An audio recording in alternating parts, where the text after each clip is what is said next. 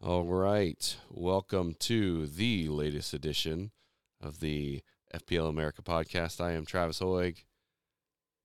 Brian Shesko. That was a good pause. Yeah, I wanted to give very obvious that Dave is not available this evening. Well, there is a black space in between us, both figuratively and physically on our video feed here. Dave's dealing with some stuff. He sure is, and here I am. I got all dolled up for him, especially wearing my favorite team, Newcastle United, as we've discussed at length on the podcast. So many times. Yeah, and he's can't even be here tonight because he's got to deal with a pet emergency. So we're sad that he's not here, but the show must go on. And he said so much to us earlier. So he did. He did. We offered to move it. He said, "I got to coach basketball." I know. Whatever. He's committed to sports, and everybody knows that. He's committed to his family, and he's committed to this podcast, and it's sad that he's not here. But, yeah, we get it. So let's really, really – I want to make fun of him a lot while he's not here. I'm sure you do too. It started with my attire, and it can go on through what we have to talk about for Game Week 11. Game Week 11. Game Week 11. Gee whiz. Game Week 11. Time flies. Sure does. Man, what a weird week. I'm not even going to repeat the line that was so often repeated on FPL social media spaces. It was just, all I could say is for Game Week 11, Christmas came early, Travis. Was it a fun game week for you or the funnest game week for you? Somewhere in between those. Yeah, that sounds about right. Funner, funnest. What did the FPL average get to? Before Spurs-Chelsea, it was 27 points. Is it 28 points now? I think it did go up to something like 28 points. Oh, great. So fun. Yeah, it was not great for anybody. Oh, it went down. Really? I think it went down. Oh, no, it didn't. 32. No. Oh, I just 32. That's 32. That's so not terrible. high. That's like that's. It was up to 28 after Sunday, and then now it's up to 32. Points have posted. Everyone's doing great. Well, it was bad. There was lots of things. Let's go game by game. All right. You pick where to start this time. You can start top of the table if you want, or if you want to start with the biggest drama. Where do you think would be better to start as far as drama is concerned? Isn't it the same at this point? Because technically Spurs entered this game week top of the table, and that was a pretty dramatic match today. Yeah, do you want to put me into that position to start with Spurs? That's what you always want. Let's go to Spurs 1, Chelsea 4. Yeah. Happened today. It's still fresh. A lot to unpack on this one. So the key component here was 9 VAR checks, a lot of standing around, Postecoglou says. He very clearly stated that he would much rather be playing football than standing around waiting for VAR decisions to come through. Yeah, I think everybody agrees with that. Definitely match announcers were talking about that for sure here for NBC Sports. And yeah, it was it's one of the weirdest, I don't know what takeaway there is from a game like this. Like Chelsea struggled against 9 men until the very end. Yeah, that's the thing. So the obvious outcomes are how it affects, like we've talked about for 2 weeks. Son and Madison, obviously popular choices for midfield. Spurs defense and Vicario, obviously popular choices in the last several weeks for defense and goalkeeper. For sure. And I think, at risk of putting myself back into the Spurs bucket here at the beginning, let's talk about Spurs. The Van de Ven injury to me is the most significant thing. I feel like we said it even a couple weeks ago whenever Romero was a highly sought after defensive choice. He's a head case. Yeah. We've known that. Everyone has seen that. When he's not a head case, like Messi said, he's the best center back in the world. He was not the best center back in the world whenever he's kicking people's legs. So on purpose. Yeah. And not, having calls made against him. Right. So that part of it, like, he already is. He's prone to those kind of like weird lashings out. The red card was deserved, but I guess that's one of those moments where you see him clear the ball. I know everybody, and they talked about it at length. It's just reckless. He already should have been off probably for what he had done earlier. At least anyway. had a yellow, yeah. All things considered, it's a fair Probably. result. Took a long time for them to figure that out, though. Yeah. So the fact that he's going to be on a red, there's no way that gets a straight red. There's no way it gets overturned. It's 3 matches now. If Jones' red doesn't get overturned for something similar with 1 foot, a 2-foot tackle like that, and I said 2 foot is maybe a little harsh, but it was definitely more forceful for sure. So the obvious problem is 3 matches out. I mean, that includes in 3 matches at Manchester City. The next 2, you think they can probably manage. They're at Wolves, home against Aston Villa. You don't like playing Aston Villa without Christian Romero. If that was only Romero that was out. Now that's why I'm saying I think the Van de Ven injury is. I mean, I'm sure that we'll get an update before the end of the week, but I mean that was non-contact. It's muscular for sure, right? If you saw it, you probably felt it a little bit. I mean, there's no way that a guy falls down like that and has to be helped off, in a way that you don't kind of feel that in your own hamstring. So it's significant. They lose that. I mean, that's a ton of speed. Yeah, and he's been covering up a lot of their failings because he's been able to recover so rapidly. Yeah. So next week, you probably take it. You're not buying a Spurs defender. So, Eric Dyer comes in and plays admirably. Ben Davis was not, I didn't see him on the bench, but he was already he was an iffy. It was iffy. It's not like he's a long-term absence. So my guess is it's those 2. As long as if Davis is fit, it's Ben Davis and Dyer. I would imagine since they both played in that position. So the minimum you're getting experience coming back in. Udogi's red. It's a 1-match suspension. So whatever.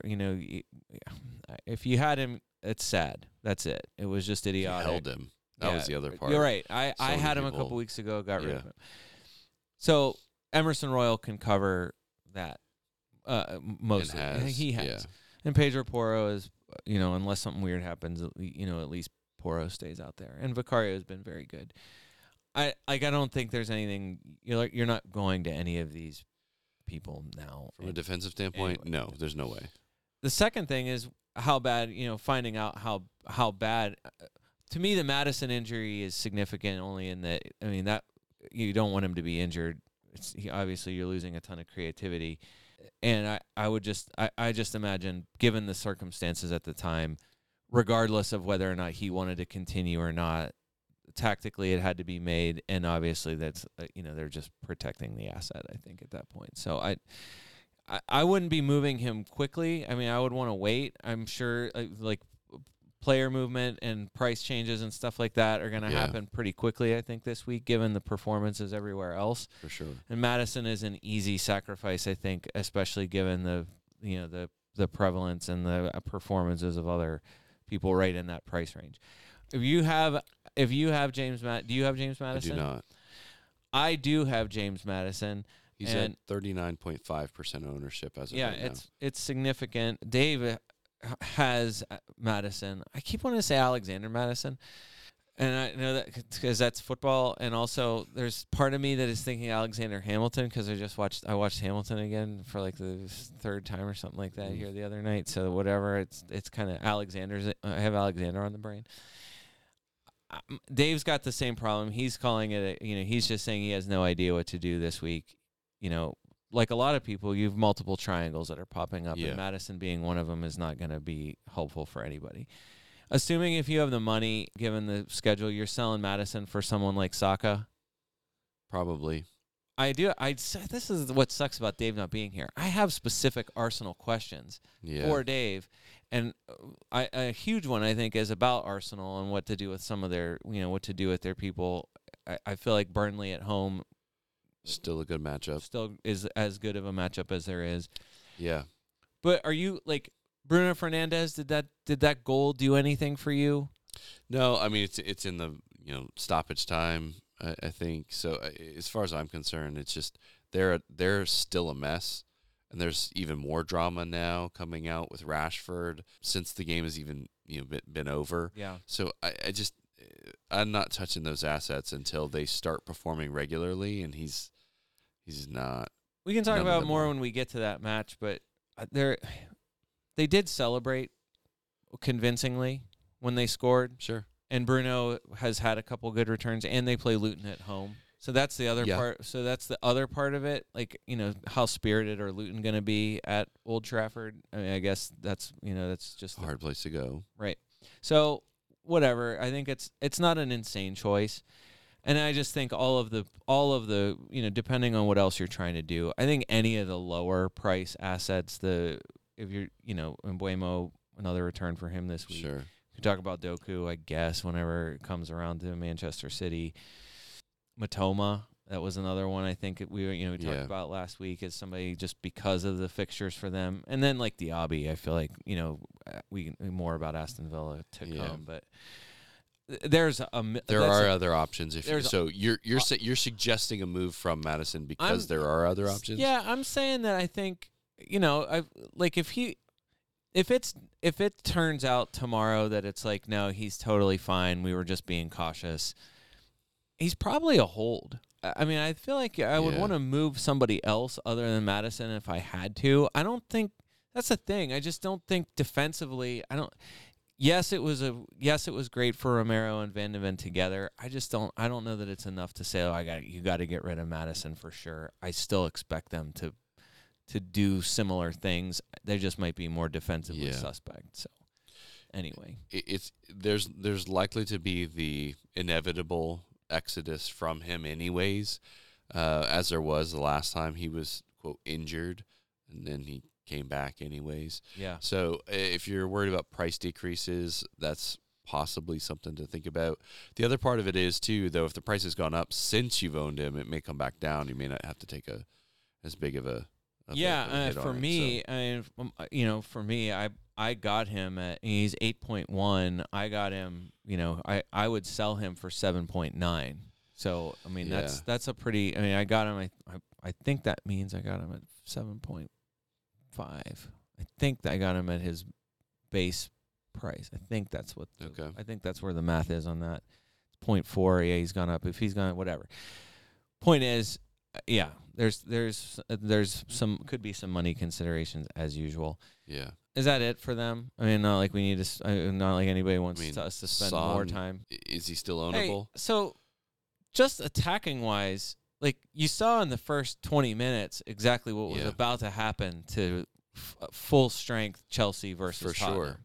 For sure. And last week I said you got what we wanted to see. What I wanted to see is Brennan Johnson starting. Yeah. Brennan Johnson, feeds Son for as marginal an offside goal as there's going to be. Yeah, it was pretty close. Son almost got another goal later, just didn't connect. Almost. I mean, just had chances even down 2 men.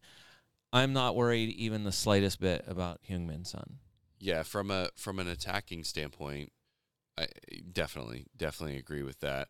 Kulusevski is also injured, I believe. Well, my assumption was they took him off that was tactical. Okay. So unless there's some other report that was out there, I just thought that they took him off. We've said it a lot, like how important he is going forward and what he's done going forward. He's a bit like there's Soboslai. Just been involved in a lot, but not a lot of FPL output. Hey, I tell you, he looked more dangerous in this match than he has in any match that I've seen him before. Really driving into the box and deciding to shoot. So much of the VAR and the player on the pitch outcome, I feel like it has way more to do, like in the end, with what happened with Arsenal and Newcastle. So I just want to kind of save that bit of it. Yeah. For later. Is that all for Tottenham for you? Yeah. Chelsea assets are still dicey at best, so I say even though Jackson scores a hat trick, finally paid off. Nicholas Jackson. How many people own him? 4.2%. Not since Jamie Vardy's hat trick against Southampton in Leicester's 9-0 defeat of them in 2019 has a hat trick had less to do with the actual content of a match than this hat trick. Yeah, it was unnecessary. He had one shot. He had one shot by halftime. He finishes with 6 shots at the final whistle. So just what happened. Cole Palmer is it. That there is Cole Palmer, and there is no other consideration. Yeah. He got you what you were already hoping for, which is a penalty kick. Then he gets you an assist when the game is way out of hand. So yeah. My instinct was to say the assist was nothing because it happened so late. It was the last goal. Sure. But so for the season, Cole Palmer has created 13 chances. Not great. Philip Billing has created 12 just for a comparison. But since Cole Palmer's run of starts in game week 7, he's created 9 chances, which is tied for 7th best among midfielders. And to be more fair to Cole Palmer, since game week 7, he's created 4 big chances, which is the most of any midfielder, and tied with Kieran Trippier for the most of anyone overall since game week 7. Just wanted to throw that out there. Cole Palmer, to me, is first of all, he's still 5-0. I'm surprised to not see him in the in the top 5 transfers in for the week. I'm sure it's going to change before the end of the week. Probably. But he's still 5-0. That's only going to be true for probably 1 or 2 more days. It didn't go up tonight, but he's going to go up by the time you hear this.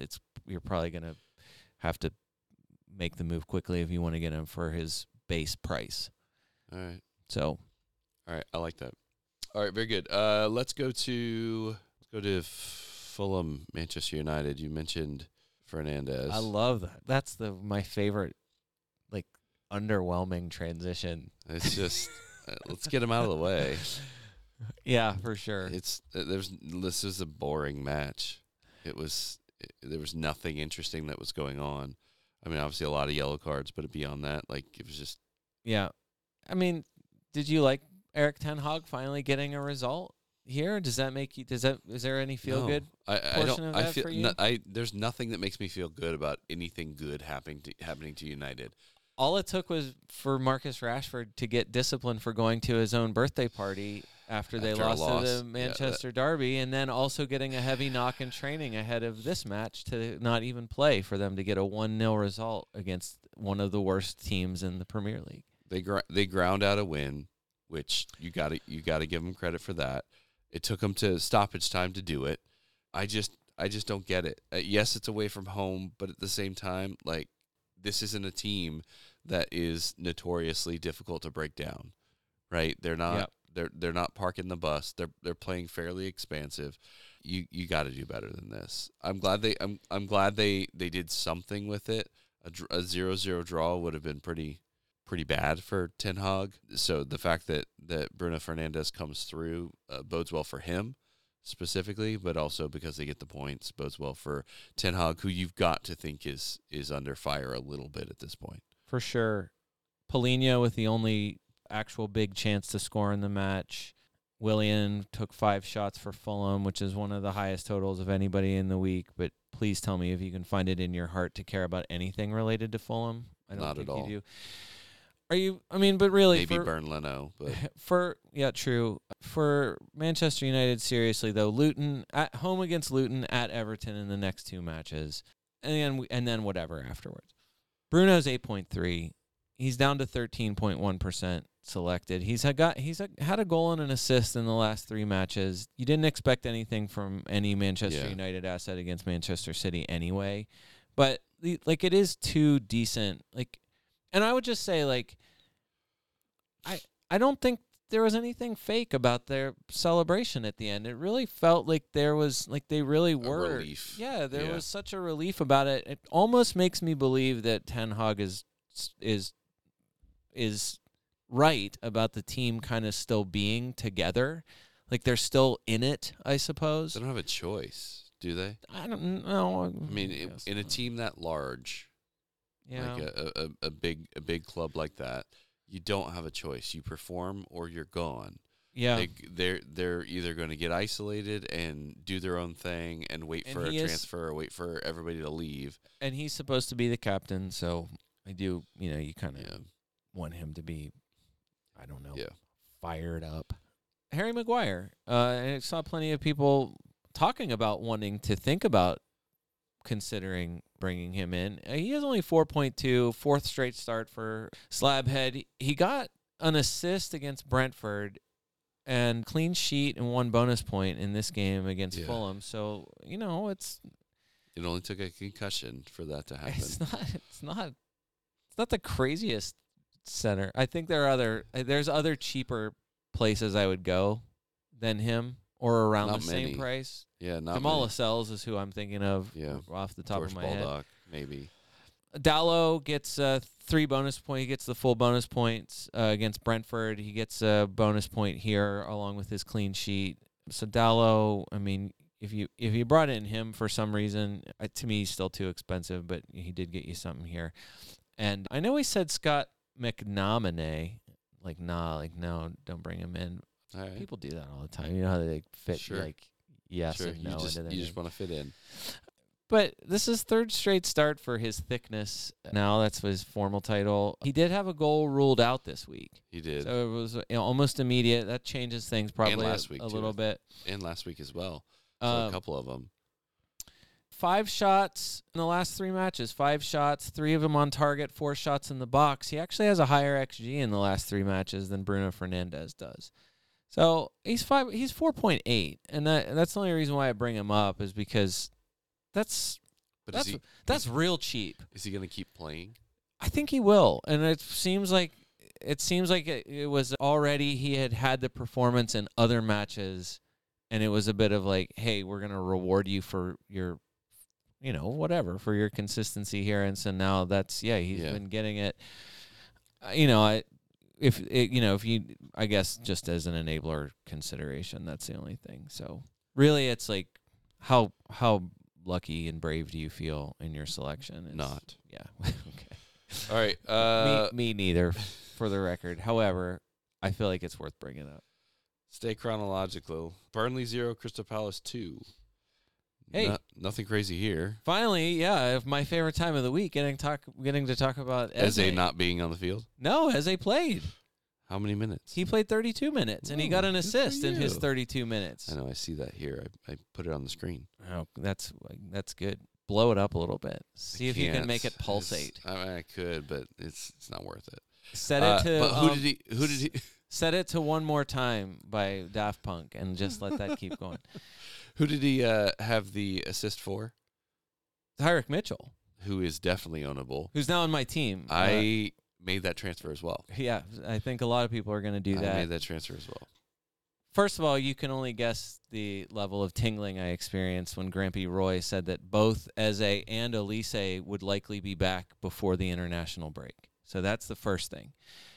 He already said last week that Eze was closer. Eze made the team, or he actually made the field. And played 32 minutes, so that's fantastic. I would just like this to be the reminder time. Despite missing 3 game weeks and only playing 32 minutes on Saturday, Eze is still tied for 6th for shots among midfielders. Tied with James Maddison, 27 shots for the season. He's tied for 10th in chances created among midfielders still. And he's still second most for all players in successful dribbles. So take-ons is still Eze's category. I think it's only Cunha from Wolves that's ahead of him. But most importantly, and this applies to all Crystal Palace, is the reason why they're going to be as heavily transferred in as they are, the schedule. Yeah. It's Everton, Luton, and West Ham away, and then back home against Bournemouth. I mean, that's as nice as you can get for 4 matches. I saw somebody say it like it's just a short term. Like after Bournemouth, their schedule, takes another harsh turn, kind of bad again. I mean, I guess. I just feel like with Eze, now it's as discounted as you can possibly get him. Unless something else weird happens. But still, like, it's 4 really good matches. he is there. I mean, like you saw the drop off offensively for them whenever he's out by himself. Now, if they're going to have both of their best attacking players back, yeah, I would feel even more bullish about them just because they were so consistent and tight and good. When Eze was there by himself, I'm thinking of 1-0 and within a penalty claim for Eze against Arsenal real early on. So I would be more confident about them if they have even more attack. Defense is solid too. That's been a cornerstone. Johnstone is performing quite well, even if he's just flopping around, stopping everything, and getting credit for saves. And no competition at all. Like we talked about that a few weeks ago. So it's his job alone. Yeah. Joint top scoring goalkeeper with Allison as of this game week. So and would you really spend $1 more for Allison over Sam Johnston? Why in the world would you do that? The likelihood of a clean sheet is probably higher with Crystal Palace. I got a number for that. If you want to, let's hear it. It's a segment we like to call Crystal Palace defensive numbers. Palace is they are top 10 for XG against, which is they're 10th in XG against goals from open play. Right. They're 4th best defensively from set pieces. Interesting. So this week you see it. I mean, clean sheet for all your Eagles. Tyreek Mitchell, I think. My feeling is because he's the cheapest and he has recency bias is going to blow him up. And he's the furthest forward. So an odd goal, and that's the thing. You're not going to you're not counting. You're not buying defenders to score goals. But I mean, you saw positionally where it was as they putting it perfectly for him to score. And then this week, I think it's a good again. I don't know how else to say. There's not a lot between Gahey and Joachim Andersen. I would tend to agree. Except for, goal threat is goal threat for defenders. And Andersen is just a bigger forehead. Right. But this week, you saw it, in a game where it's just straight up stats, they both get you a 5. Yeah. So, you like the clean sheet. Of course, you like the points. You want the clean sheet from your defender. But if you're picking between the two, it's still the same. And I would say Tyreek Mitchell's exactly the same, too. It's 4.5. Do you really want to spend 5-0 now on Joachim Andersen? Plus, he's 21% selected.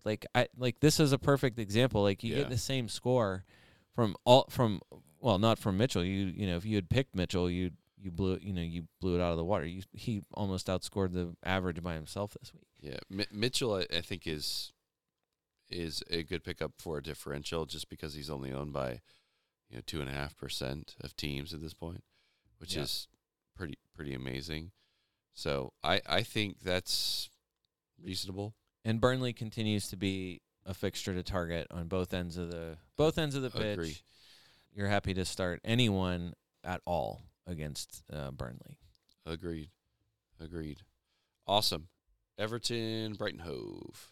What are you thinking about this matchup, which was interesting enough? Matoma gets the goal off of Ashley Young after dribbling into the box. Well, that's what I was going to say. Another gutty performance from Everton ruined by Ashley Young. Pretty much everything is ruined by him. Yeah. No one with an XG higher than 0.16 in this game, which is hilarious. Also pretty telling. Wow. Tarkowski and Mikolenko led everybody in the match with 3 shots each.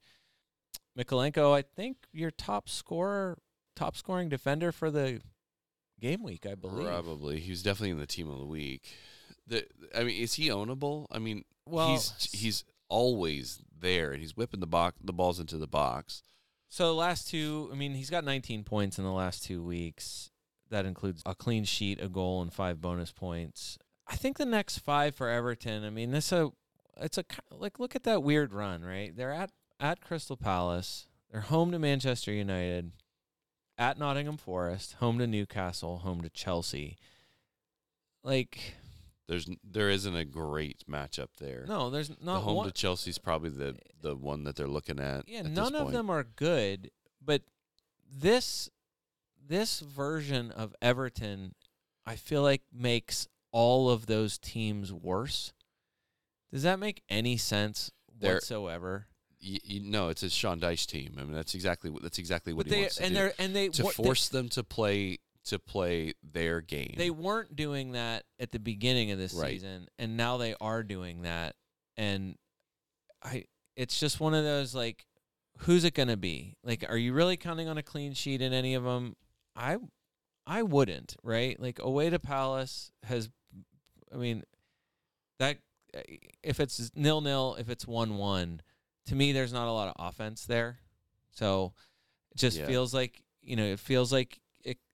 But Dominic Calvert-Lewin has scored in the last 2 matches, historically here against Crystal Palace.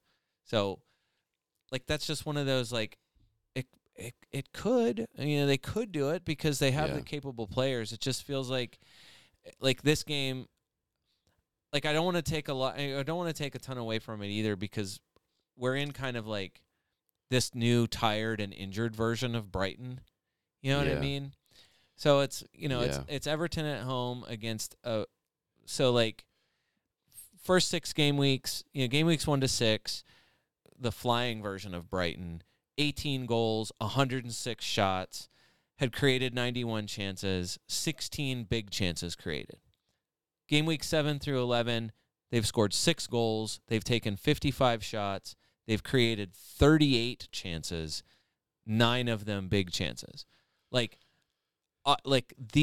then of course, like, they win 5 of their first 6.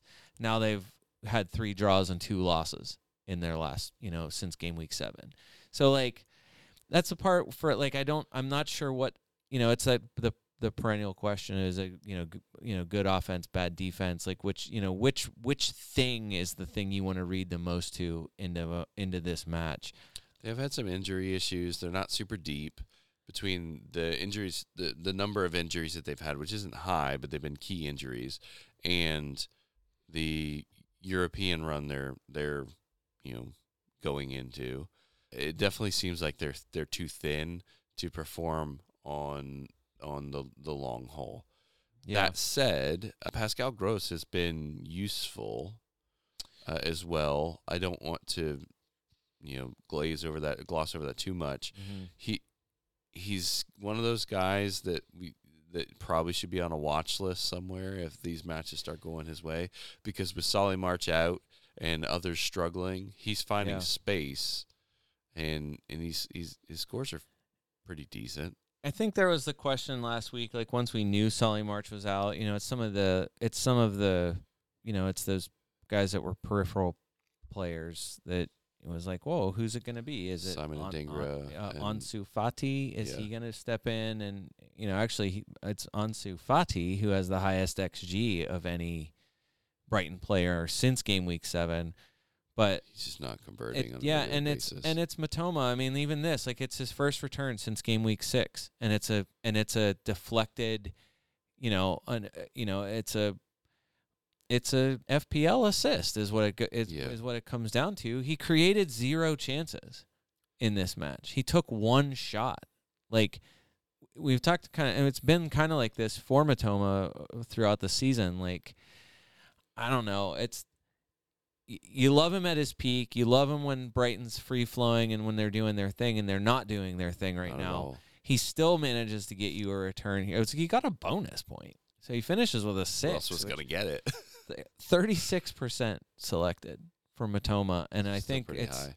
Well, I mean, Sheffield, Nottingham Matchups, Forest, Chelsea, Brentford, Burnley in their next 5. You could do worse. It's a pretty good run. The likelihood that, he's going to play. They don't have anybody else they can put in, really. I mean, like Mikalenko, like, to just wrap it up, I don't think you're doing anything with anyone on Everton, or anyone on Brighton other than Matoma. For Everton, Calvert-Lewin, like, he was I talked about him a couple weeks ago. He's even going into this week kind of kind of one of the just kind of a statistical. No, what do they call them whenever it's not an obvious choice? It's a differential. Yes, a differential. That's exactly the word. He was a differential in a lot of different places. He's still a massive differential. Tarkowski at 4.4, Mikolenko at 4.3. I mean, they're cheap. That's the only. With Dan Barron hurt, you're kind of looking for cheap, though, aren't you? Yeah, I think you stay in that team, but still, it's not right. Obviously Everton can do it. I just don't think the matchups are good enough to warrant going to anybody there. Lewis Dunk had a goal chalked off. Is he ownable? That was awesome. The quote was the best goal he'll never score. Oh, in his career. It was something else. That was no. I'm guessing he's 5. I think so. I just don't think I wouldn't. Yeah, he's 5. I just don't think I want anything to do with them. All right. 0 clean sheets for Brighton this season. Is what it is. One. And Dunk, he is a goal threat, I suppose. But you're not going to get anything else from him. Again, you're not buying him for goals. Got it. All right, let's move to the most lopsided of matches. Manchester City 6, Bournemouth 1. How many goals did Haaland score? Haaland, is this the weirdest single? It is weird. The Haaland versus Salah people, the no Haaland. The Haaland out people had the shortest lived victory party of all time, I would say. Did the Haaland sellers, though, did they factor in this 1-pointer and his injury, of course, in air quotes, and also Salah's blank versus Luton? Did they factor that? I'm sure that factored into the selling plans. Who knows? As of right now, I think he's one of the most transferred out for this, right now. Confirmed today in training ahead of the Champions League match against Young Boys. So they're going to need him. Truly was a minor knock. To Haaland. He is not. Did they need him on the field? They 100% did not. So clearly it was a protection thing. Yeah. Made more of it. Uncomfortable ankle. Let's just sub him off. We're crushing. Fine. And we have no concerns that Bournemouth is going to do anything. So in other words, you're not selling because that's crazy, right? I'm not selling. I don't know that it's necessarily crazy. I'm starting to agree because again, yet another week where we have to discuss whether or not you should be spending 14. Well, you definitely shouldn't be spending a 14 on 1 point. $14 on 1 point. But this is he still managed 3 shots. He still was involved. Yeah. Even in the little bit, and I just don't think. Doesn't he seem a little isolated though? Nobody. He's just kind of a little bit walking around. But he'll get a touch here or there, but he's just in no man's land by himself. Not to bring Manchester City Alex into this discussion again, but he had predicted Doku to be benched this week ahead of the Champions League match. To be fair, he has done a fantastic job this season. For sure, and he admitted. So he did 2 things that he admitted really wrong this week. First of all, it was his lowest prediction percentage. He's only predicted 7 of the 11 starters, which is the least that he had gotten right so far this season. Second, he wrote an extensive thread about why to triple captain Erling Haaland. If anybody saw that, I did. A lot of people did. It was 100. I think it was 100,000 some 100,000 some people. That's why triple captained him this week. You're. That's why the average was 32 because those people got those extra points. Chelsea, Liverpool, Spurs, Villa, Luton, Crystal Palace before Manchester City have their blank in game week 18. I don't think it matters to anybody. It doesn't. It's not going to impact your decision to keep or sell if you have him right now. Just feel like it's worth saying the Manchester City fixtures out loud for this. Doku. You love him. Yeah, I wish Dave was here to love him with us. 22 points in 1 game week. That's sure enough to get you a price rise in 1 night, which is what happened with him. He's still only 3.4% selected. We could call this segment more like Lack Grealish. Is that something we could call it? Like it rhymes with Jack. No. Grealish who? I think that's where, if Dave was here, he would definitely have said that. Foden was more involved. Well, clearly. I just think you get a goal and 4 assists. You know, like the stats are out there. Doku's the youngest player ever with 4 assists in a game, in a Premier League game, and the youngest player ever to be involved in 5 goals in a Premier League game. So interesting. You've seen it, like at his peak. It was mocked definitely on this podcast about a lot of action, no end result for sure. I just think it's a minutes. How much are minutes going to be an issue? Yeah, and that's a good question. I'm guessing no one knows at this point. I'm guessing you would like it if he played 89 or 90 minutes like he did in game weeks 5, 7, and 11. You would take it if he played 74 or 75 minutes like he did in game weeks 9 and game week 4. And you would not like it if he played 51 minutes, 22 minutes, or 3 minutes like he did in game weeks 6, 8, and 10. It's just odd because of how it's spaced out, but that's just pep roulette, right? I mean, there's no way to know what's going to happen. You know what I'll bet? I'll bet a better podcast could give you a breakdown of like who the opponents were and why he was tactically used. why he was used. I'll bet a better podcast could give you a better tactical breakdown of that. All right. Well, I'll find one and I'll link it in our description. That's why they're better podcasts. Also, if Dave was here, like speaking for Dave, well, he's not here. I can just hear him. We should have turned the camera on his blank chair. I can just hear him saying, "Everyone beats up on Bournemouth." Of course he did great. It was Bournemouth. Even Raheem Sterling scores against Bournemouth. I would like to have heard what he said about Phil Foden scoring again, because that, I feel like, is... He was very distracted. He was asked in our Slack group for Patreon members, and he didn't have a lot to say. I'll bet. Go that way. He fell down the ball into the net, and that's like the worst thing that that's the worst thing stretches. Yeah. And then, of course... Nothing better than Sinistera and Max Aarons combined 0.2% selected. Sinistera owned by 1,418 total people. Of course, those two combined to wipe out the City clean sheet.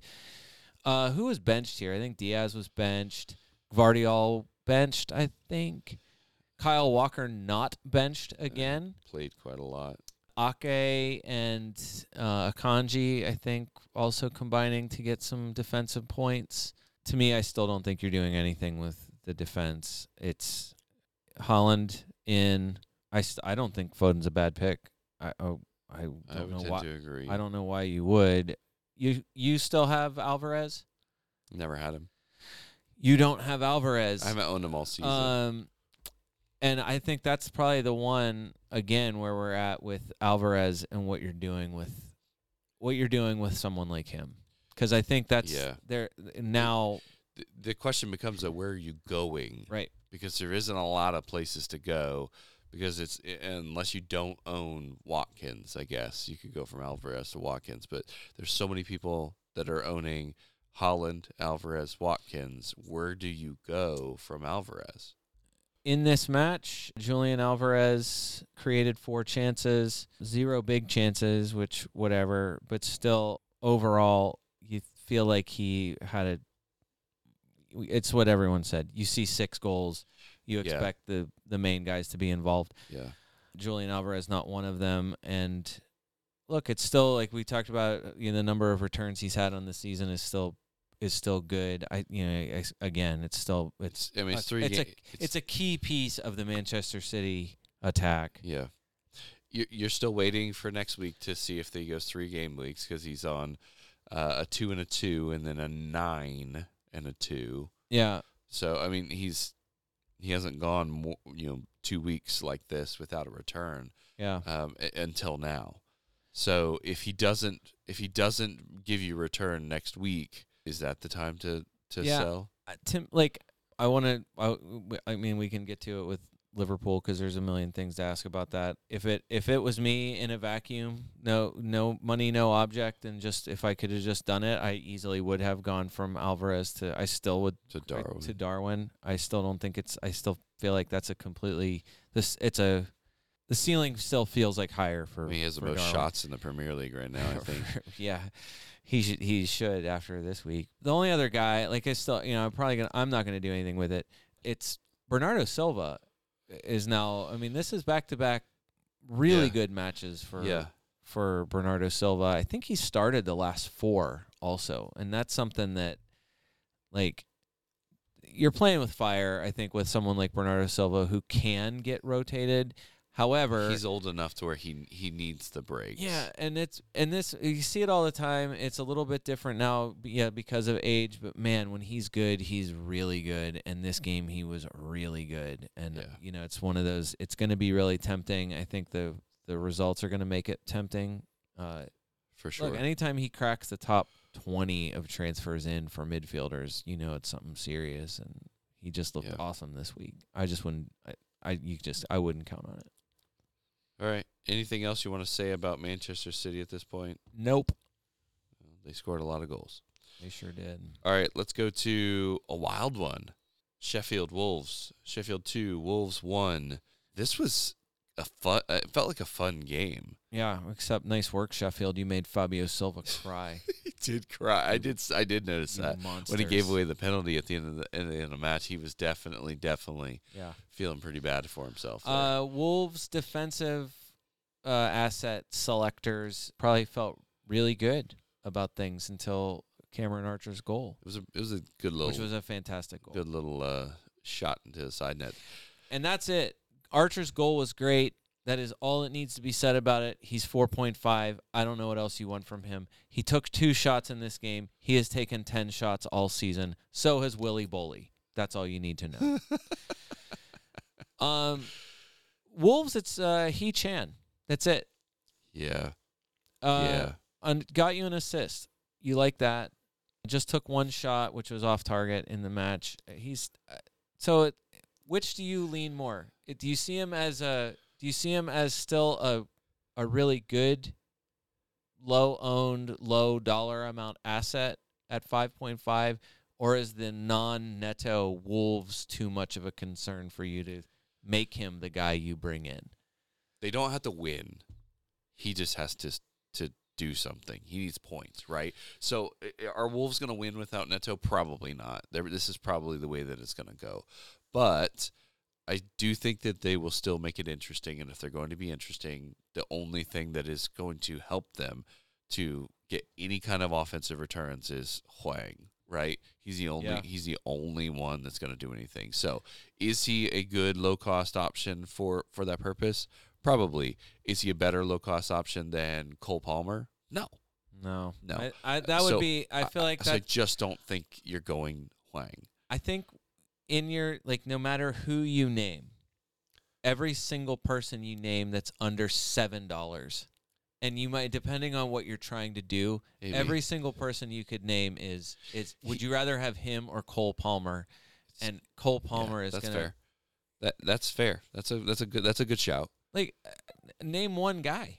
There's not one guy that you would say, yeah, he's obviously better than Cole Palmer for that price. That's the under 7, yeah. That's maybe Mbeumo, but yeah, that's a stretch. The other part of it, though, I mean, Wolves tend to play Tottenham tough, no matter what they have over the years here. I mean, almost every match. Hadn't noticed. Interesting. Yeah, they always do, and that's been with no matter where Tottenham are in the table, whatever Tottenham, we'll get back down on them, but no, they always play Tottenham tough, and now this is a shaky, a wide open it was just very, very wide open. Just very to go back to to Anja's comments at the end of the game, he said it doesn't matter what, we could be down to 5 men, we're still going to have a go at it. For him, because people were complaining about the high line, right? Everybody talking about the high line. I mean, they were on half line, right? I've seen Liverpool play some high lines. I don't know that I've seen them play that high. Yeah, so that's why I'm saying I don't know. With 9 men too. this still could be like whatever. It's Wolves at home, and they've, like I'm looking at the last a weekend Tottenham. Let's go the last 6 matches between Spurs and Wolves. This is all players involved, including Harry Kane. Last year, or last March, Wolves 1, Spurs 0. Last August 2022, Spurs 1, Wolves 0. Yeah. Last February 2022, Wolves 2, Spurs 0. Like, and then before that, 2-2, like a 2-2 draw. Spurs 1, Wolves 0 in the Premier League, or in 2021. Like, every match is a tightly contested. Like, I just think it has tended to be tight. I don't know that there's a lot to expect out of this. Like I don't think you're expecting a ton from Wolves, but I don't think it's the kind of thing where you're like, oh, it's Spurs. Like, defensively, they've been very good, but now I think you have to factor in everything that happened to them. I'm saying all of that to say I don't think it's a bad choice to still go to He-Chan. You're probably not wrong. I don't know if you have him, you probably hold him. I don't think anybody's moving to him though at this point. Cameron Archer again, as you mentioned, 4-5, great third striker option if you're looking to spend money elsewhere. He continues to be, maybe he'll hit when you bench boost, but not really much else to say on that. What an amazing bench boost a lot of people could have had. I mean, I had There's a lot of points on a lot of people's benches. Well, I saw several people who had more points on their bench than their entire starting 11. I'm not surprised by that. I mean, I had 17 between Archer and Kabore, and that's probably I would imagine that's a common pairing. Yeah, that's true. That's very true. It's great. It's really awesome. I'm not mad about it. I actually really like it. I love seeing that balance and the top to bottom. You almost sounded like you believe that. Yep. All right, let's move to Brentford 3, West Ham 2. Jared Bowen scores. Kudus looks like the real deal. Yeah. He does tend to burn out in matches, but, man, does he come out hot. Yeah. And another week, another return for Brian Mbeumo. So you got I think Mbeumo and Bowen, you got what you wanted. Yep. I would imagine. Assist for Mbeumo, 5 total points in the match, which incidentally should have been his score last week. Bowen, another away goal. I think I think it's the first player ever to have goals. I mean, it's goals in 6 straight away games. I can't remember if that extended back to last season too, but either way, I think that was a record. He scored in another away game. I was gonna say, Dave, your boy Matthias Jensen, back in the points again with an assist. Is everyone still okay playing just Areola as their goalkeeper? Game weeks 1 to 5, he made 26 saves. He had 24 points in that time. Game week 6 to 11, he's made only 15 saves and has 14 total points. West Ham defensively, they are 8th worst for XG conceded from open play. It's an XG of 13.57 against. They've actually conceded 15 goals, so they are a bit underperforming. But I think to me it feels like it could be worse because they're actually 3rd worst for XG against from set pieces. They've only conceded 2 from an XG of 5 even. So they could have conceded some more here. He's 11 points out from the top scoring goalkeepers. To me, that's within touching distance for another 5 or at like a half of 0.5 or 1.5 for someone like Allison. I just don't see the point. Will I rework money to maybe find that 0.5 on a wild card? Probably, but until then, you just ride. He's not losing his spot. Matt Turner definitely is losing his spot. So, I mean, for anybody like me who has Matt Turner and Areola as their goalkeepers, we can talk about Nottingham Forest later, but it's not happening anymore for Matt Turner. He's 4.3. That's the biggest thing, I think. And then the second biggest thing is the schedule, I think, saves it for West Ham. Nottingham Forest, Burnley, Palace. The next 3, not the scariest, I don't think. And despite how bad it's been, I think all of those green matches that are upcoming, he's still the second most transferred in for goalkeepers this week as people are moving their goalkeepers around. Yeah. I mean, just from a price perspective, that's just kind of how it's going to go, right? Yeah. Starting cheap starting goalkeeper. Kudus, great goal and an assist. 2 starts in a row in the league. You like that. He's second. So in the last 2 weeks, he's taken 4 shots, which is second to Bowen. He's been in 11 touches in the box, which is second to Bowen. Bowen has 16. So I don't know. The schedule's awesome. Yeah, I mean, Forest and Burnley as their next 2. It's just amazing. You saw what he's capable of here, and I know everybody's like super pumped about him. It's like, again, there's no bad to me. Like, tell me who's a bad pick. I like. You can say whatever you want. Like, I know we've already just said like it's Cole Palmer and I think if push comes to shove, you're not doing Kudus into your team. However, like in this run of matches, for somebody who is this electric, looking for a punt, yeah, for sure. Again, not crazy. Not crazy. I'm with you. Anyone from Brentford other than Mbeumo, seriously? Probably not. Not at this point. Even Jensen, you're not doing it. He's dropped off pretty significantly at this point. Okay. He was just really, really hot there for a bit. I mean, I say pretty significantly. He did obviously get an assist in this match, but no, I don't think so.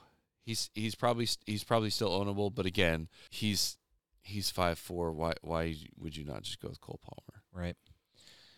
I don't know if anybody's going to pay attention to this, but Nathan Collins, he gets a goal here. Don't look now. He has more points in the last 3 game weeks than he's had in all the other games combined. 22 points for Nathan Collins in the last 3 weeks. If you want to bring him in now ahead of Liverpool and Arsenal, feel free. It does feel like the Brentford's on the ascendancy. They have a tough couple of matches coming up, so I don't know if that will stay the same, but they certainly look like they're themselves, if you will. Yeah. At this point, which is kind of nice. Mbeumo, I mean, the only thing about Mbeumo, like, he's taking more shots. Like, he took 4 shots in this match. You want Mbeumo taking more shots, I think. Who else is going to take him? Wissa? Right. No, that's not happening for him. And but I'm just saying, like, you got a return from him from an assist. Like, he's capable of getting it from just about anywhere. Of course, there's no reason. Why would I even think about it? Why would I have ever put him in my team? Why would I want all those points? There's so many other people to get no points from. Like Pedro Neto, who's at home watching the matches instead of playing. Let's move on. I really wanted to call Dave for the Newcastle Arsenal, but let's go ahead and switch to Newcastle Arsenal. All right. I mean, it was a match. Anthony Gordon is still doing stuff. Yeah. Whether it was legal or not is, let's say, debatable. Yeah. This is where, so I wanted Dave to talk through it. We would be in it for 10 minutes of just feelings, but I just wanted to go through this because we've referenced Team News and Ticks a million times because it's the, kind of one of the, probably the most trustworthy lineup leaker that's out there. And definitely for Arsenal. And an Arsenal guy. So he's done this for the last several PGMOL apologies and the statements that have been issued from whatever referee post-match whenever there's been controversy. Right. So the official statements that he pulled, you can go find it if you want. Just search him on X, formerly Twitter. There were several statements that he gave. So first of all, the statements were that who pushed? Gordon. I believe that's probably the statement of he hasn't used his arm as a weapon. It's not nice, but it's no more than a yellow card.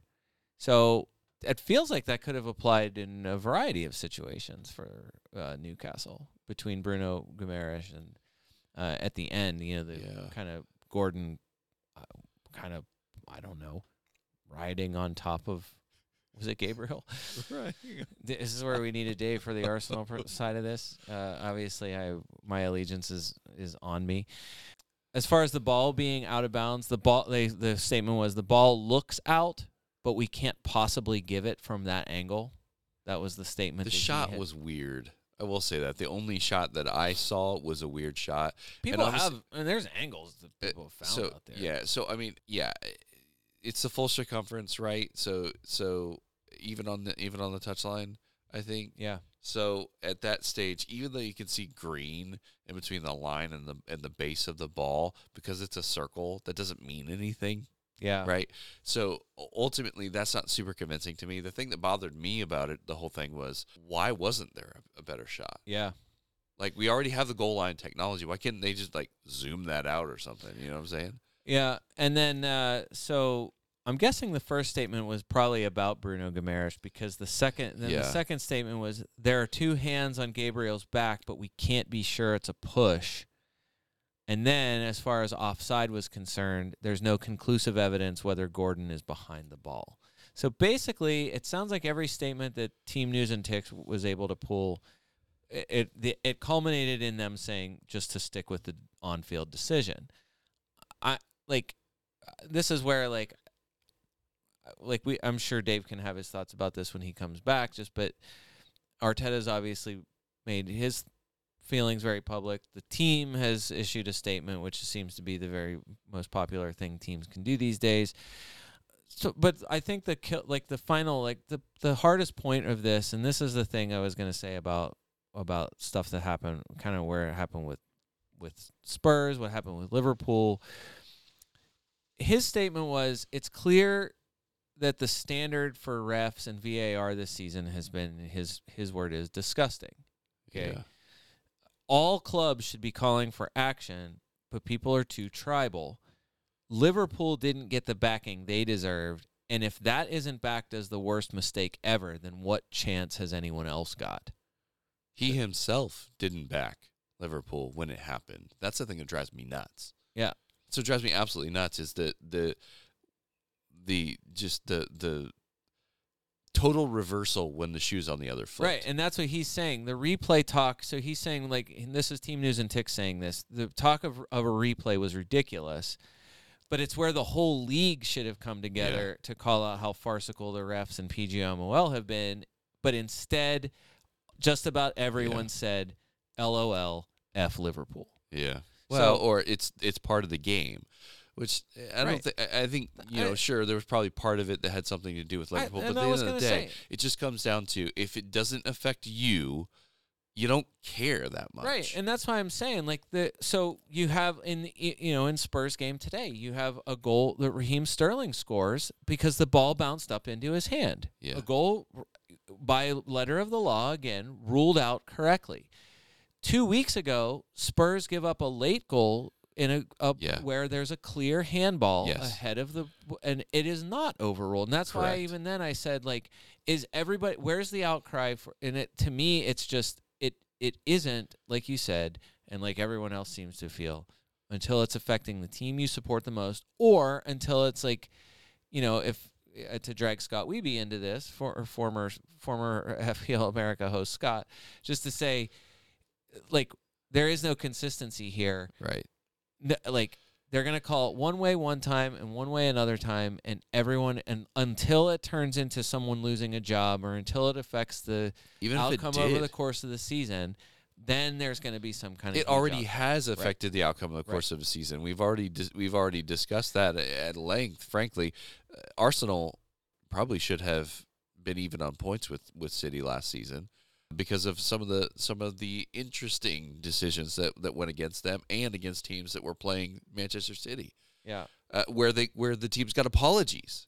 Yeah. From the PGMOL. So as far as consistency is concerned, that's the least that we should expect. That's the least that we should expect. I mean, it was years ago now, but when Cardiff was up, and it was toward the end of the season, and there was I think it was an obstruction. It was one of those obstructed view things where Cardiff ended a match. I think a match ended in a draw that I think Cardiff was going to win. And it was one of those, basically tough, there's nothing we can do about it. And it was it's very, felt very clear from just about everyone of what the result should have been, whatever. In that case, Cardiff did get relegated that season. That really is. And then they filed a lawsuit saying that they should be able to stay up, and that, right. So it was a whole thing. Obviously, it went nowhere. But this is where too, obviously in this match, Bruno Guimaraes looked like I don't know what that was. He was Christian Romeroing, or Romero was Guimarãesing. I'm not sure however you want to say it, but either way, Kai Havertz is the same. It's a, it was 0-0. It was first half. How is Kai Havertz on the pitch at that point? It's the result, right? It all goes back to the result of the play. So he goes in scary, but he doesn't make. He nicks the guy as opposed to hitting him. Yeah, but Udogie happened, scary. but at least in that case there was some contact. Today Udogie gets bailed out because he lunged in recklessly but didn't make any contact whatsoever and just gets his first yellow. Where Havertz, it's the thing that normally gets the red card is the slow motion, the still frame, where you actually see foot on ankle or whatever. Yeah. And so that was the last point for Team News and Ticks was anyone replying to what he had said and said, hey, Havertz should have been sent off too. Or what about when Arsenal benefit from a wrong decision? His point was, you're agreeing with me. PGMOL aren't doing their job. It's not an Arsenal thing. That's kind of his final point. All of that to say, this match, I mean, I don't know what you do. There isn't anything. There's such an uproar every week about this, and it almost is match to match. And that's why they were saying today, what's the point of having the officials on the field? Just let VAR let them legislate the match, because that's kind of what everyone ends up doing anyway. It's either that or you go away from VAR and technology altogether. For sure. And just deal with go back to what you did before, where it was part of the game. You find out afterwards with the images after the match what was right or wrong, whatever. And let's be honest. I mean, we've all heard or read Brother Matt's opinions about everything. It doesn't matter what you see. You're going to see it your way no matter what, right? Even if you slow it down. For sure. So, we both support the same team, but we often have differing opinions about the same image. No, I don't believe that. Too much. So to the actual match, do you think Arsenal is missing Odegaard? I honestly don't know. I don't know. That would be a good question for Dave. Dave still owns Odegaard. I think he started him this week, so I'm assuming that his answer would be yes. Can I give you an Odegaard number? Let's hear it. This might surprise you. So Odegaard's missed 2 games, but all season, Martin Odegaard has created 14 chances, tied with those big-time chance creators Raheem Sterling and Dwight McNeil. Jeremy Doku has created 15 chances this season.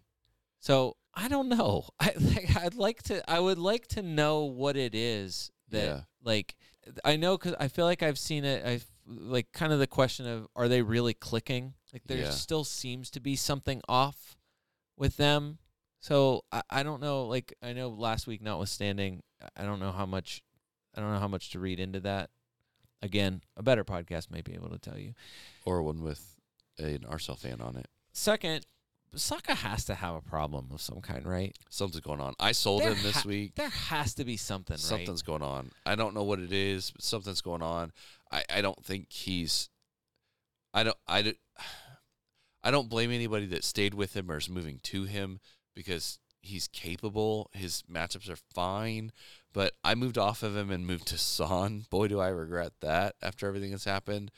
I mean, I don't really, but I second-guessed it at least after this game week. But bottom line is, yes, something is weird with him, and I'm not sure what to make of it at this point. 0.04 XG in this game. Took just one shot. The same as Eddie Nketiah, to be fair. But it's the only shot Saka's had in the last 3 games. So he's got one shot in the last 3 games. His total XG for the last 3 games is 0.04. I don't know. I mean, even at the beginning of the season, he's getting good returns. I mean, we already said, his numbers could have been higher because he gave away 2 penalties in one game. Yeah. It could have been more for him this season overall, but last few games, supposedly fit, supposedly not, this is the kind of thing, all last season, you just say, what happened to Heung-min Son? The guy who's the most clinical, guys just dropped off so much. only to find out like late in the He's season, carrying hey, an injury. the guy needs surgery for his groin, whatever. Anyway, It certainly feels like it's either a head thing or an injury of some kind, but either way, it is definitely out of character. The only reason why I ask too is because they're playing Burnley at home. Yeah. And so part of me wants to say, like, this is the angriest they'll ever be. Is it going to be 40-0?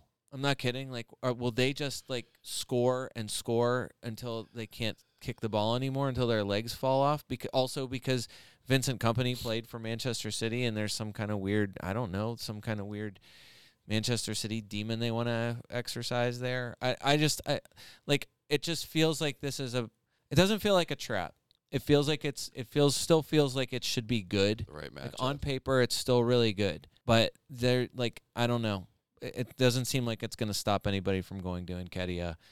I'm still thinking about trying to find a way of, like, this is what I would say is for someone who has Maddison. I have Maddison. I do not have Saka. If like midweek they determine like, hey, we're going to just hold out Maddison until after the break. Like, yeah, I'm selling.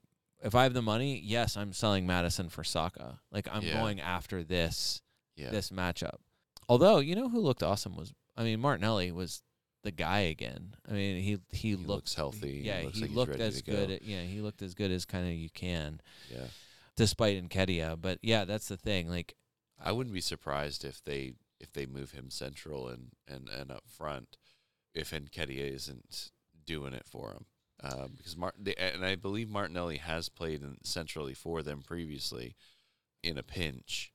Yeah. So if he keeps doing what he's doing, he could be in a. And they do have other issues. I mean, I think I know for sure Emile Smith-Rowe is going to be out for a while again, so you lose some depth there. Yeah, I don't just depth though. I don't think Trossard is any. I don't think there's any danger there. It really is Trossard fit again? Right. That's exactly the point, because he also could play centrally. Right. If I don't think he is. I think you're going back to, if Odegaard's fit, Odegaard comes back, you're back to normal with Martinelli and Nketiah, Saka across the front with Odegaard. Agree. Yeah.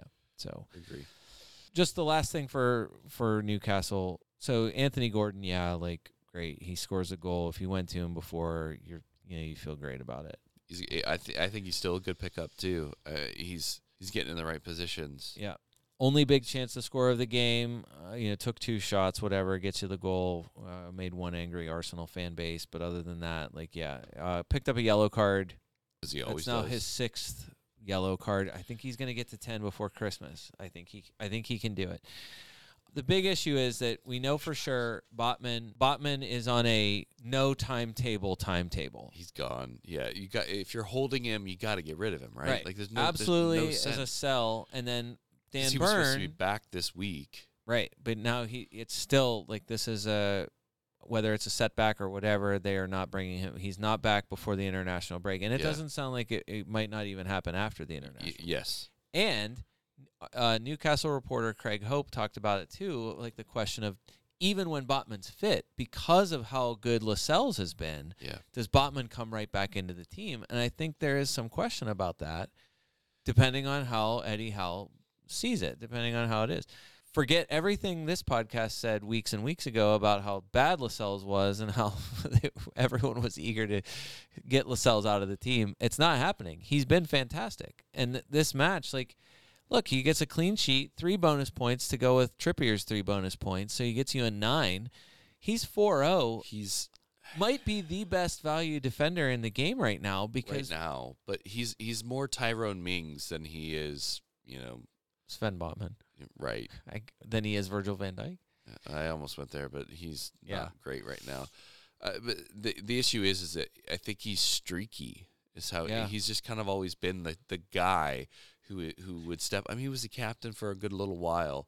He's the guy that runs himself off the pitch and throws himself in front of everything. But his skill level is maybe not quite as his ceiling isn't as high as a guy like Botman. Yeah, for sure. He's still 4-0, and I think that when it comes down to it, I know for sure that's a great price for the next couple of weeks for sure. Well, and so when we get to Aston Villa, you have a bunch of all the triangles here piled up, and so depending on what you did with, if you still are holding Botman for whatever reason, obvious sell. Dan Burn was a trendy pick to go with all the other Arsenal defenders here recently. Dan Burn subbed at halftime. Now we know because of a back injury, an issue with his lower spine, out definitely for the rest of the calendar year, or what it seems like nearly certainly for the rest of the calendar year. He was replaced at halftime by Tino Livramento. So Livramento's 4.3. Newcastle plays Dortmund in the Champions League. By the time you'll know what the lineup is for that by the time you've heard this. Livramento was the choice of the people to come on for Dan Burn for the rest of this match. Eddie Howe praised him for coming on in a tough situation and doing well. Craig Hope, Newcastle reporter, also has said his general feeling from Newcastle fans is Livramento actually makes their defense better by coming in place of Dan Burn. Okay. The issue is that Lewis Hall is a true left back, obviously coming in from Chelsea, and has played well when he has gotten time. Those guys are both so cheap. To me, I don't know what the preference would be here, because I don't know that you're going to get an answer probably before the end of the week. So if you could wait long enough and you want to wait to find out if you get any indication whether it's going to be Lewis Hall or Livramento in there, like that's your like that. I feel like that would be like, I honestly don't know where the recommendation is. Lascelles is 4.0. I feel like that's a good pick. That's what I was getting ready to say. Livramento's 4.3. I don't think that's a bad pick either. And now except for you don't know if it's going to be him or Hall. Right. And that's why I'm saying if you can wait long enough to find out, to me, there might be some value in waiting. Given the position and given the team. All right. Good deal. Anything else we need to talk about on Newcastle Arsenal? No, I think you're going where you're going. If you've gone to Arsenal, you've gone there confidently. You've got Burnley to look forward to. Fair. All right. Nottingham Forest 2, Aston Villa 0. Is this the disappointment of the week in terms of games? Like, this stacked up as I tripled up on Aston Villa. Yeah. Partially because of this and other matchups. I still think it's you guys as the disappointment of the week. But we'll talk about that. But this is close. Of course this result happens in a week like this, because of course it would. One big chance for Ollie Watkins, another big chance for Zaniolo. Love saying his name. I do. Massive possession disparity in favor of Aston Villa. But in the end, 3 shots on target for both teams. And this is like such an anomaly game. Isn't this the first game since Unai Emery took over that Villa didn't score? I think I heard somebody say that. I didn't hear that. I think I heard that during the game. Yeah, nothing better this week. I mean, it kind of perfectly encapsulates the Harry Toffolo from Nottingham Forest, nearly equaling the FPL average for the week by getting 2 assists and a clean sheet against Aston Villa. Just a perfect game.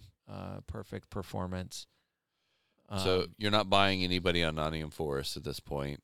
I'm guessing you're potentially selling Matt Turner still. Yeah, Matt Turner, end of the road, dog. This is Odysseus Vlachodimos' team now. Yeah, and that was Steve Cooper saying that after the match. Talked to Matt Turner at the beginning of the week. I think this is it sounds like this is a manager letting Matt Turner know this is why we brought this guy in. And thanks for your service. So barring injury, you need to you're probably holding on to him. I don't think there's any, you can take a price drop, whatever. I mean, it doesn't think, even if you got him at 4.0, he's 4.1 now, definitely not buying him.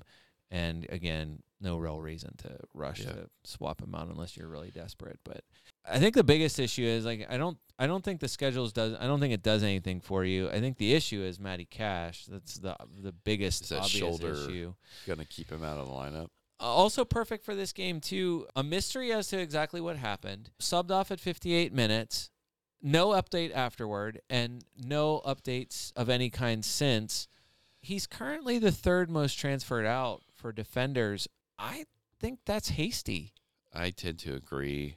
Don't you want an answer first? Yeah, and plus with his price rise, if you got him anywhere near like his early numbers, I mean, you gotta hang on to. They're home to Fulham. Why are you rushing to?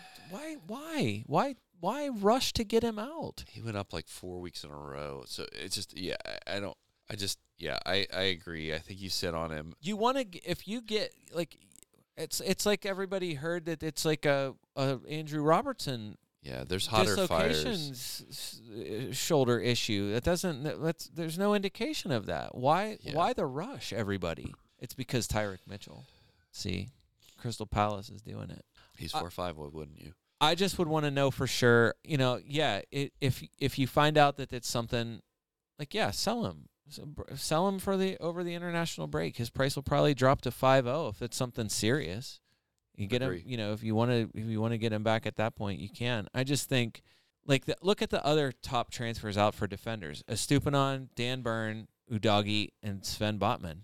Those make sense. Everybody hurt, right? Of course you're getting rid of those guys, but they're like orange and red triangle. Right, Matty Cash. There's nothing concrete. I would wait. Your triple up was Diaby, Watkins, Cash. I'm assuming a good one. I mean, a really good one. Which worked out great last week. Sure, this week. I mean, it's not a regression thing. This is just This was a weird match. Luka Dean was my second guy. Sure. And he looked great in this match. Eye test was really good, but got the same points that everybody else did. And then the other issue is Alex Moreno made the bench finally for Aston Villa. It seems like that's only a matter of time until Alex Moreno is playing.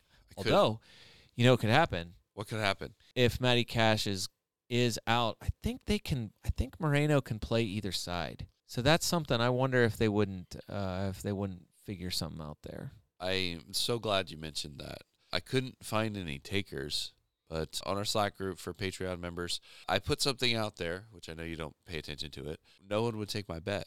Why? My bet was, who wants to bet that Brian will mention Alex Moreno since he made the bench, even if he doesn't get on the field? I hope he took the over, because I sure did. No one would take me on that bet, because we all agreed that this is exactly what was going to happen. Yeah, good, because it matters. It's an actual good player care that actually about matters. Alex Moreno. Yeah, I do care about him. I want to see him back. He doesn't care about you. Don't worry. Does Unai Emery care? The answer is yes. Hopefully. We will get him. Hopefully. All right, you ready to move on? Of course. Last match we have not talked about. Oh, man. You sure you want to do this? I mean, it was interesting. It was very interesting. It was some of the best flowing football that they played in a while. Yeah. It looked awesome. They just couldn't finish to save their lives. I mean, Darwin couldn't finish to save his life. That pass, that headed pass across the face of the goal. We're sure it was a pass. So what if it wasn't? Doesn't matter to me. It was a great pass if it was. Yeah. A striker like him, as selfish as you expect a striker like him to be, it was probably a misplaced shot. There was enough goal for him to go for it. But the fact that he put it over, I've seen plenty of compilations of sitters missed from close range. That's up there. Yeah. It's definitely up there. It's really hard to miss from there. I was going to say, this, more than maybe any other game yet, this has got to be the quintessential Darwin Nunez game. It has to be, right? He was great. Has anyone filled a stat box so thoroughly, yet come away with absolutely nothing like this before? Yeah. I'm not kidding. It was a full performance. It was just missing what he should have gotten. What was his XG? He had to have been up there. I like where your head's at. First of all, 9 shots. Easily number 1 this week. So he's leading the league in shots from what I understand. Until Nicholas Jackson, which was circumstantial. He had 3 shots on target. So Darwin and Bruno each had 3 shots on target, which was only bettered by Nicholas Jackson. That was today. Like I said, that was a consequence of idiocy. Is that the title of the pod? Okay, you got it. 3 big chances for Darwin Nunez to score this week. Until Nicholas Jackson happened, it was number 1. Nicholas Jackson had 4 big chances to score. Again, consequences. Only Doku had more touches in the opposition box than Darwin. So Doku had 12. Darwin had 11. And yes, the answer to your question, 1.33 XG for Darwin Nunez. My guess was it was the highest XG without a goal this season. I was wrong. Really? Believe it or not, there was somebody who had a higher XG without scoring a goal this season. Do you know who it was? Raheem Sterling. Nope. I'm not going to guess again. Tell me. Nicholas Jackson. Oh, of course. In game week 4, had an XG of 1.48 without scoring a goal. And That's when everyone sold him. Neil Mopay, game week 1, had a 1.32 XG without scoring a goal. But either way, point is, second worst XG of the season without scoring a goal, Darwin Nunez. This is not helping his big chances missed sloppiness. He just looks so raw and so nearly complete, right? Like even his shots, he's not taking, simple little dinky shots. He's hitting just lasers that are causing the goalkeeper to lay out completely, and they're just getting saved. He's missing ridiculous sitters like he did. It's the sitter he missed. Is the sitter he missed still ascending? I think it's still going up. It very likely exited the stadium because that thing is tiny. Salah only / Salah captainers. You feel real bad. He only took 2 shots, but he did create 2 big chances. Of course, including the shot Darwin kicked to the moon. To me, it goes in as an expected assists number of 0.81. I would say it's an XA of 0.99 repeating. I don't know what to really say about Salah except you got ripped off. I don't know what else there is. It's just the weirdest thing. Be honest, by the end of the game, were you rooting for Luton to keep the clean sheet and win 1-0? Oh, okay. You really okay? No, no. I feelings don't in there. have any feelings like that. I just want my team to win. Okay. Every match.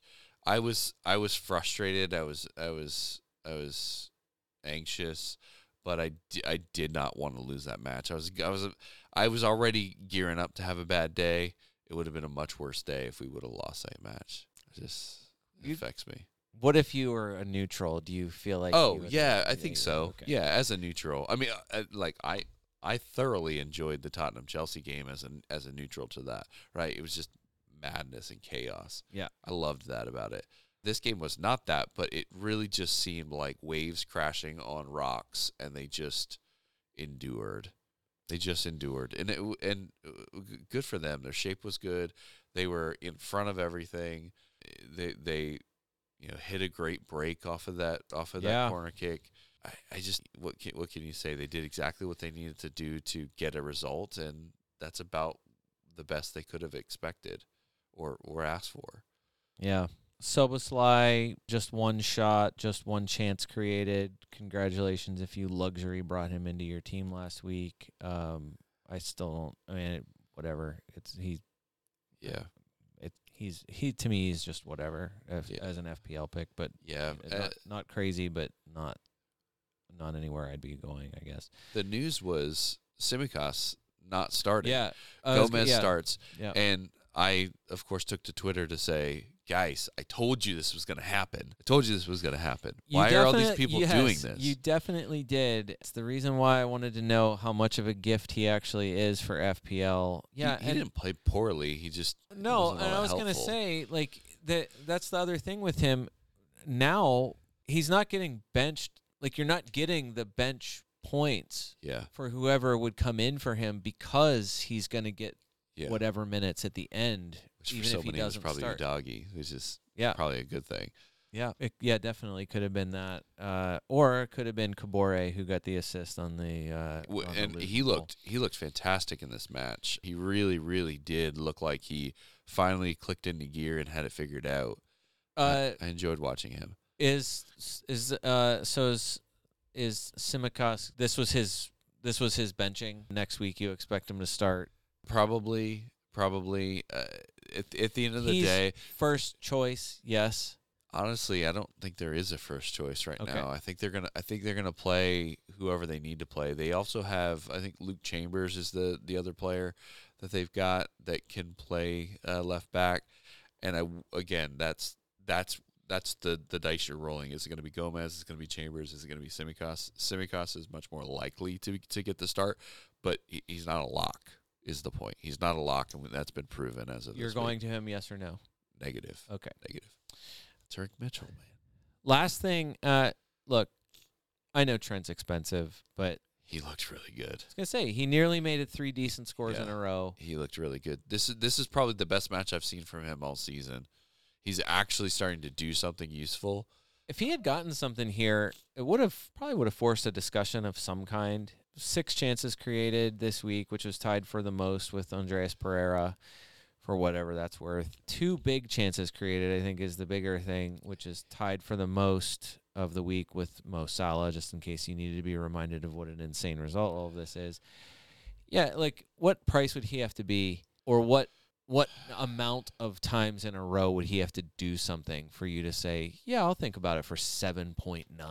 Yeah, he'd have to be close to Trippier in both price and consistency in order to be a consideration. You can only be one or the other, right? You'd never in a million years have Trippier and Trent. No, there's no way. Barring some kind of... I mean, there's a world in which you could do it, but your team wouldn't be that great. Yeah. Or there'd be a lot of punts on there. It'd be a team with a lot of differentials. Yeah. And even then, he would be a differential because nobody's picking him up. He's just too expensive. 8.3% seems extremely high. I agree. That's a wild percentage. Still within differential range, though. So I don't know. He's not there. I mean, I would love to see him get there because we play better when he plays better. So that'd be great. But he's not on my radar right now. Does this change anything for you next week against Brentford at home?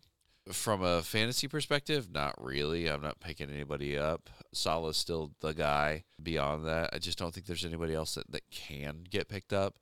The only other player that I would consider bringing in is Diaz, but is he going to play? Is he going to get the minutes? And God forbid something terrible happens with his situation with his father, and then he's out again. I think that right now you could probably, if you really, really want to throw money at a goalkeeper, look at Allison.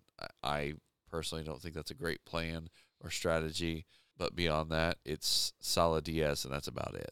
The interesting thing for Brentford and Liverpool, first of all, it's the semi-immovable object here for Brentford. They're the 6th best in away games for shots allowed per game. They've allowed 12.6 shots per game in away matches, which is 6th best, meeting I would say the unstoppable force of Liverpool's offense, which by a good margin is number 1 for shots per game at home. Especially when Darwin plays. 22.4 shots per game at home for Liverpool so far this season. Brighton is 2nd with 18.7. Oh, wow. So the gap that's significant, 4 shots per game. My money would be on Liverpool here at home. If you're going to take a punt on Darwin, this is probably the match to do it. It's not. You're probably not wrong in that. Great story for Luis Diaz. Jota benched here too. Like Diaz still what would it take for Klopp to lose confidence in Darwin Nunez to where he's not starting?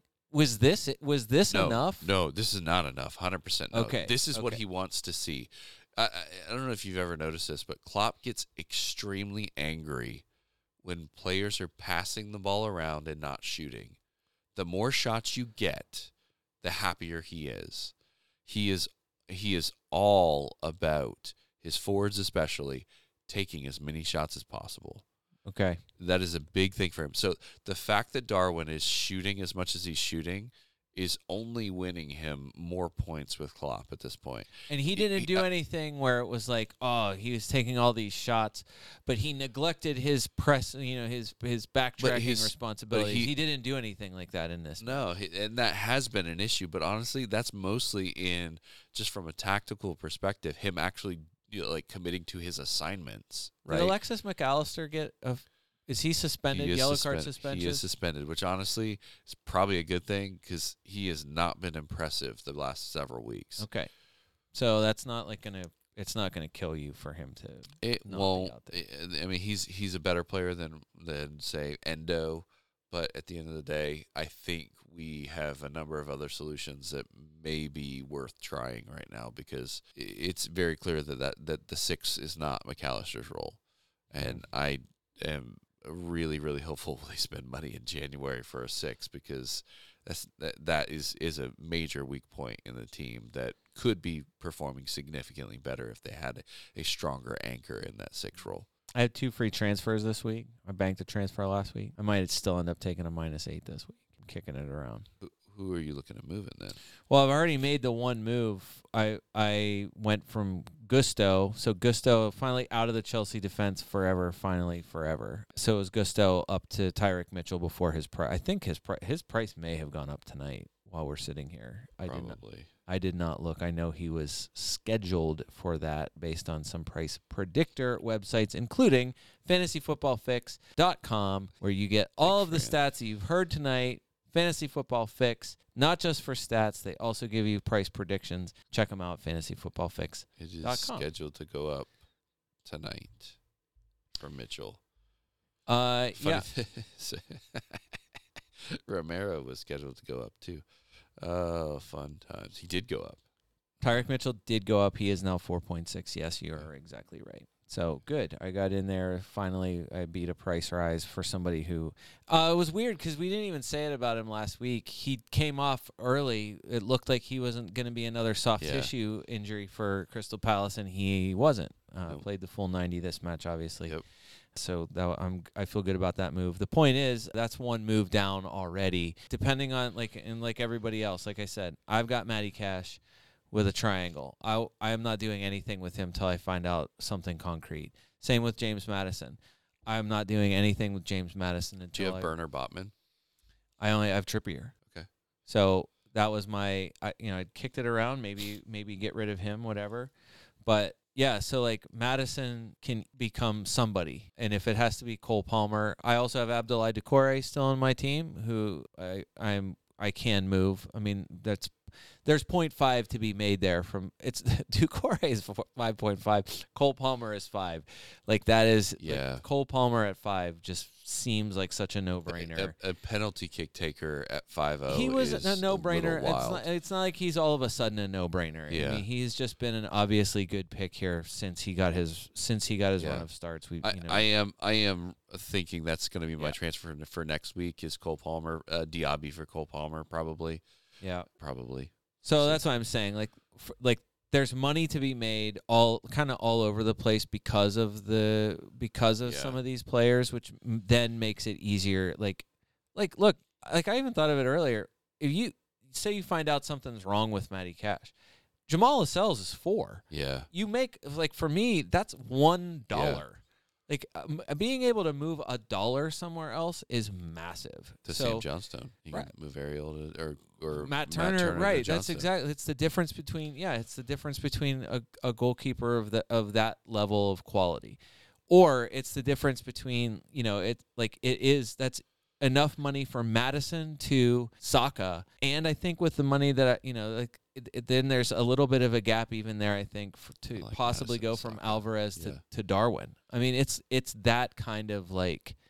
And then you'll be on -8 potentially on all those moves because that's actually not a terrible. Right, but I guess moves. what I'm saying is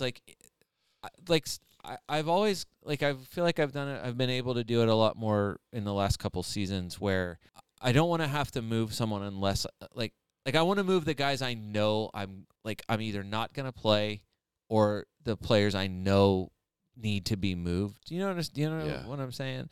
It's not just about I'm committed to this guy. I need an all-season midfielder. I need this guy to just be a fixture in my midfield. I'm never going to move him or whatever. It just doesn't work like that. I just think there are certain times now with all of the triangles ahead of an international break, hopefully you'll get news by midweek or even by, maybe by Thursday of what really is going on with Cash. What Ange is really thinking about what to do with James Madison. Those are 2 really highly selected players.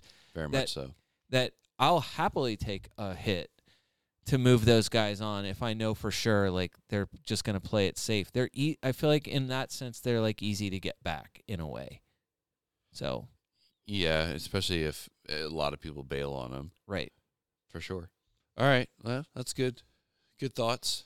Was that it? I think that's all the matches, That's all the right? games week. That's all the game weeks. At this point, we do have a couple of things. We have an updated Mojo table for sure, thanks to League Ben. Updated Mojo table. Our league table is looking pretty good too. Shin Kiat-Chu stays in first. Dan Mazzio stays in second. Mike Kraft makes a big move with a 46 this week into third. Brett Mollison moves down from third to fourth. And Scott Thick-Tomine, you could have made some moves this week. You just needed a couple more points. Stays in fifth.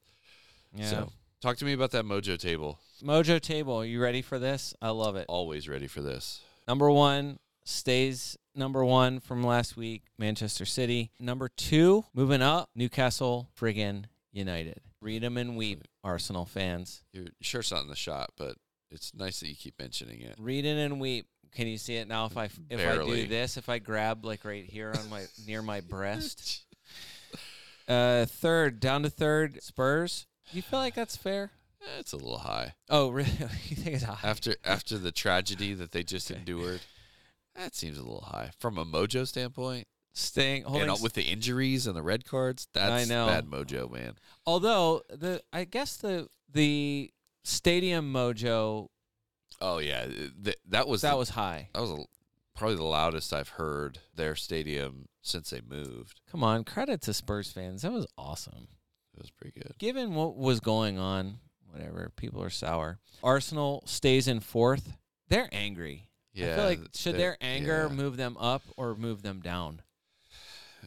Who even knows? Who even knows? Also staying where they were, Aston Villa in fifth. Brighton bumps up a spot into sixth.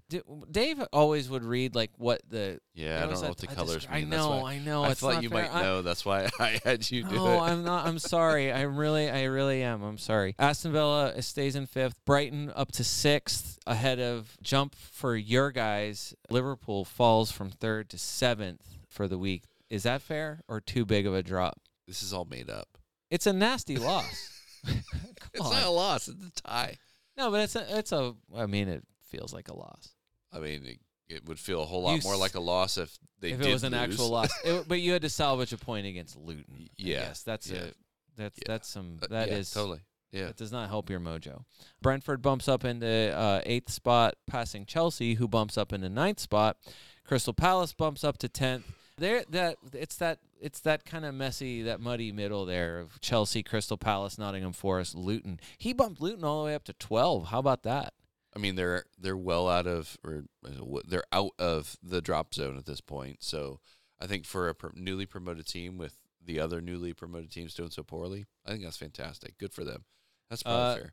Then by the color coding, it's the purple Nurples. West Ham drops to 13th. Everton up again. Everton surging. Everton up the mojo table. Hey. Everton into 14th. Manchester United to 15th. They are not the bottom of the league in mojo. Okay. Well, there's other people that are losing games like it's their job. So their mojo is probably significantly lower, I imagine. Wolves, their Nurples are purplest. They're in 16th. And then the bottom of the mojo table, Fulham, Burnley, Bournemouth, and Sheffield United. Do you see any hope? Like, Fulham sucks, but they slightly less suck than Burnley, Bournemouth, and Sheffield. Yeah, Fulham will probably stay up. Burnley is rough. Burnley's done, man. Sheffield's probably done, too. I don't know that they're going to be able to turn anything around. Sheffield at least has a season where anyways, I'll say Burnley's probably done. J.J. Watt's going to be enjoying the championship again. I don't know about Bournemouth. I feel like they've got some spirit in them. 6-1, I mean, whatever. You lose. No, what team below 10? What team below 10 is expecting to get anything from Manchester City? Nobody. Whatever. Anyway, that's your mojo table. I like it. I don't think I have any qualms with any of those positions. Good. Well, do you have a last thing for us or no? No, I don't think so. What moves? I feel like the captain dilemma is a little trickier this week. Yeah, Haaland isn't a lock. Salah isn't a lock. I know for sure. I can tell you this for 100% certainty. If it's between the two of them, I am 100% captaining Mo Salah. Salah, yeah. Home to Brentford versus I don't think Chelsea's good defensively, but at least statistically they are a little better. Like just by sheer numbers, they are a little bit better than than Brentford is. So Holland could be injured, so let's assume he's out of the equation. If not Salah, who? I think you look at I think the next best matchup is Arsenal home against Burnley. Angry. So you're going But Saka and Kedia, I would Martinelli. to me, I would go. I think I would, based on form, I go in Kedia. I don't trust Saka to just all of a sudden in 1 week, like, take a million shots. Like, I don't know. I would feel better about I guess right now the ceiling of Nketiah over Saka. Interesting. All right. No, I think the other, like, I don't know, West Ham's home to Nottingham Forest. I don't think you don't love that. I don't think. I would not. Depending on what happens, Spurs and Wolves are the early kickoff on Saturday. So, like, I think you have some things to kind of. Spurs have some things to work out there until you get some, like, final word on Maddison. Yeah. Depending on what's going on there. Honestly, like, if you still have him, Bruno Fernandes home against Luton. I mean, Manchester United, can they possibly do something to turn a corner? I don't hate that move. You really want to go buck wild? You could do somebody from Newcastle at Bournemouth. So anybody with Callum Wilson, I wouldn't hate that. Trippier. Honestly, if you want to do something really crazy.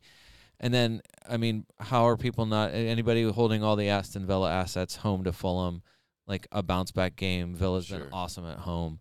They've been better at home anyway than they are on the road. But this is after a weird loss to Nottingham Forest. Agree.